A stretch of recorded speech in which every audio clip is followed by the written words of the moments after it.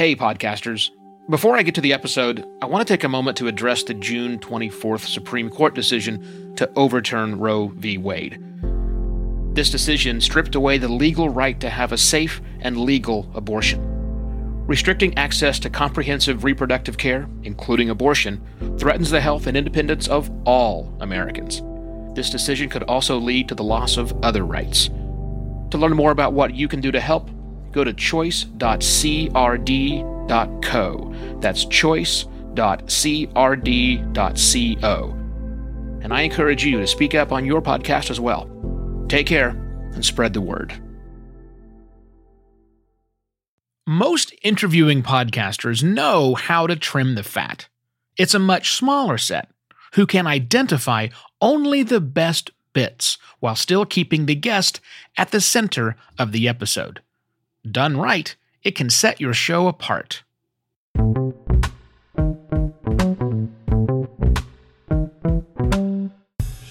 Today's episode is brought to you by the Advancing Podcasting community at advancingpodcasting.xyz. Because why would I do anything normal? It's a special community just for listeners and readers of Podcast Pontifications, and it's populated by like-minded working podcasters just like you who also want to make podcasting better. You're already listening to the show, so why not extend the conversation and your influence on the future of podcasting? Join us today at advancingpodcasting.xyz. Hello and welcome to another Podcast Pontifications with me, Evo Terra. Let's say you're interested in voting rights and access, and your favorite political/social commentary podcast has Willie Nelson on as their guest. How long are you going to keep listening to the episode if the first question they ask Willie was, so how'd you get started in the music business? Yeah, probably not very long. But at the same time, most podcasters find it very hard to edit down their guests when they're on an interview. This conversation was great. I think my audience is going to love it.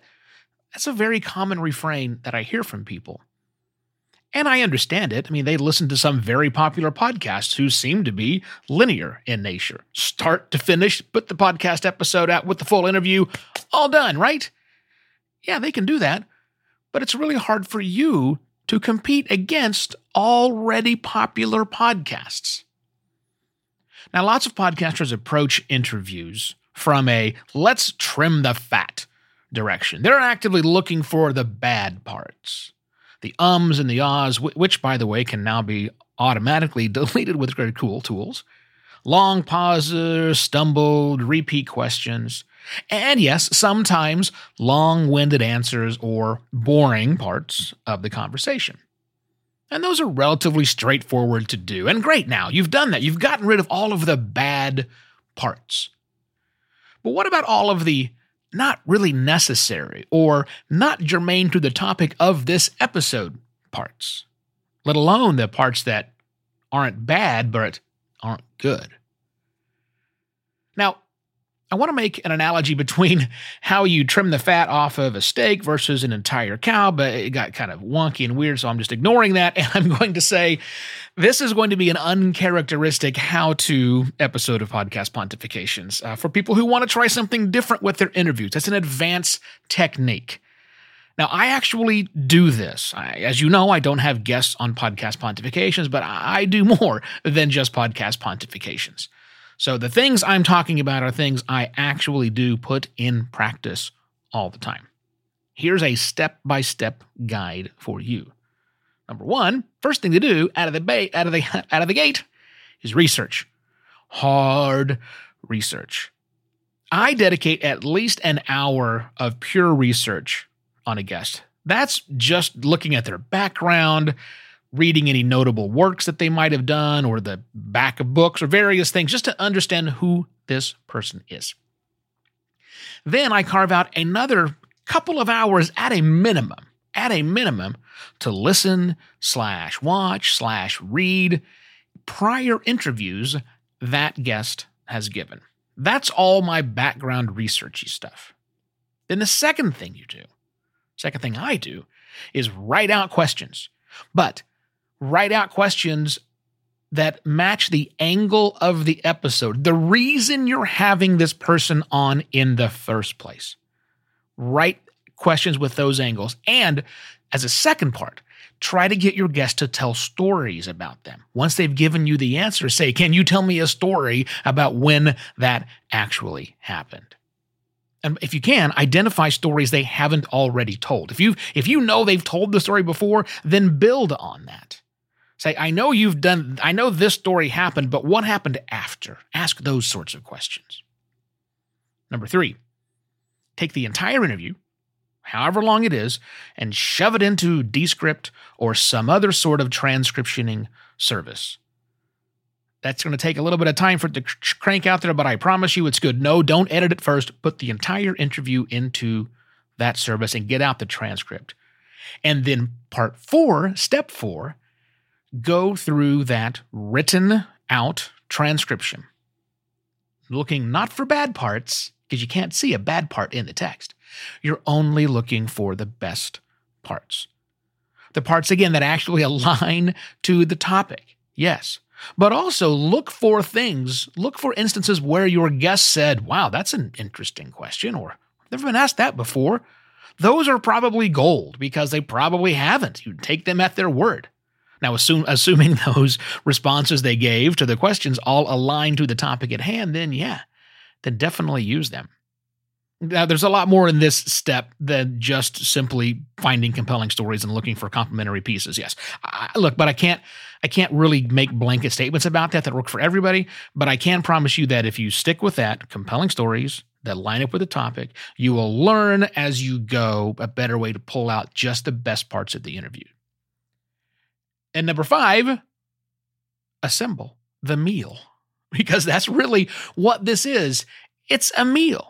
You already have all the good parts nicely portioned out in front of you. Now you assemble them on paper, by the way, in a linear fashion. You're going to take this question and this response and put it first, but this one here belongs at the end. And oh wait, I need some connective bits in the middle to bridge this gap. Great. Go ahead and write those out. Yes, with your fingers, type in there exactly what you are going to say to build that gap, because that's what you're going to do. It's going to be you voicing those parts, those connective tissues that bridge the gap.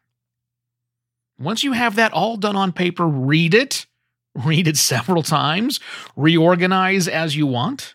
And then when you're happy with the way that the whole thing flows from start to finish, then you do the work. Then you do the work in the audio where you're actually creating something on point, filled with stories from that guest that align to the topic of your show. That is an interesting interview that people want to come back for. And here's the best part. None of the other stuff that you've done that you're not using has to go to waste. I get it. There are many people out there who really enjoy long-form, quite rambly interviews. So what I suggest you do is that after the episode has aired, release the unedited interview as a bonus episode or just an additional episode of the feed for people who wish to listen to that. Those that don't will just simply delete it. You can also release the video version as a full interview, or you could even let people watch it as you live stream the interview with the guest. There are lots of ways to do it. But if you really want to make your podcast episode more than just an interview, then only bring the choice bits from the interview with you.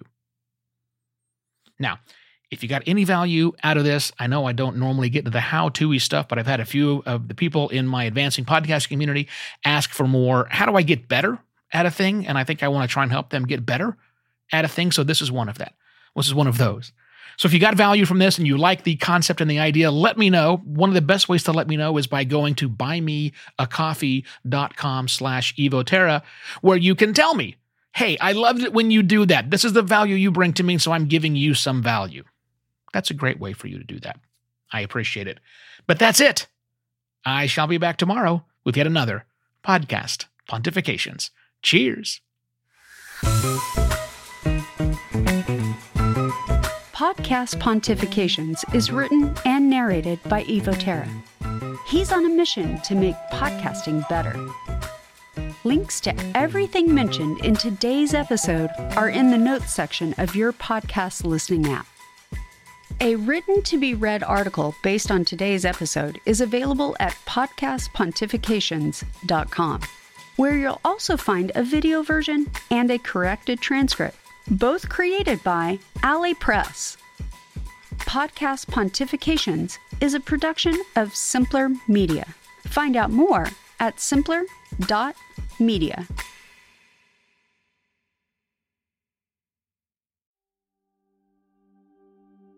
While Americans overwhelmingly support the right of an individual to make their own decisions about abortion, unfortunately, that right is no longer protected everywhere in the U.S. The Supreme Court overturned Roe v. Wade on June 24th. Abortion is a basic healthcare need for the millions of people who can become pregnant. Everyone should have the freedom to decide what's best for themselves and their families, including when it comes to ending a pregnancy.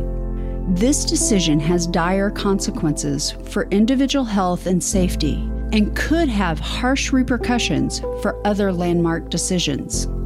Restricting access to comprehensive reproductive care, including abortion, threatens the health and independence of all Americans.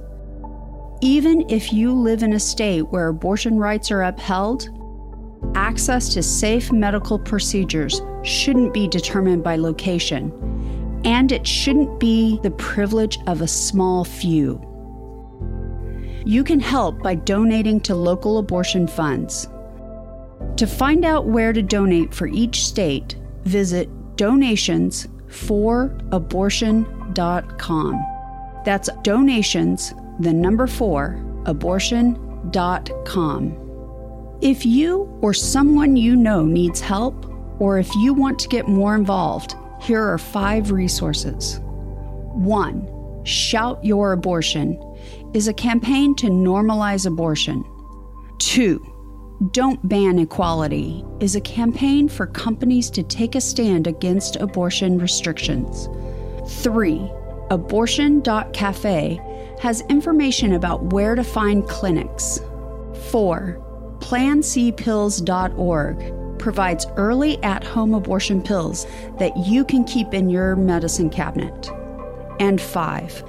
Choice.crd.co has a collection of these resources and more. We encourage you to speak up, take care, and spread the word.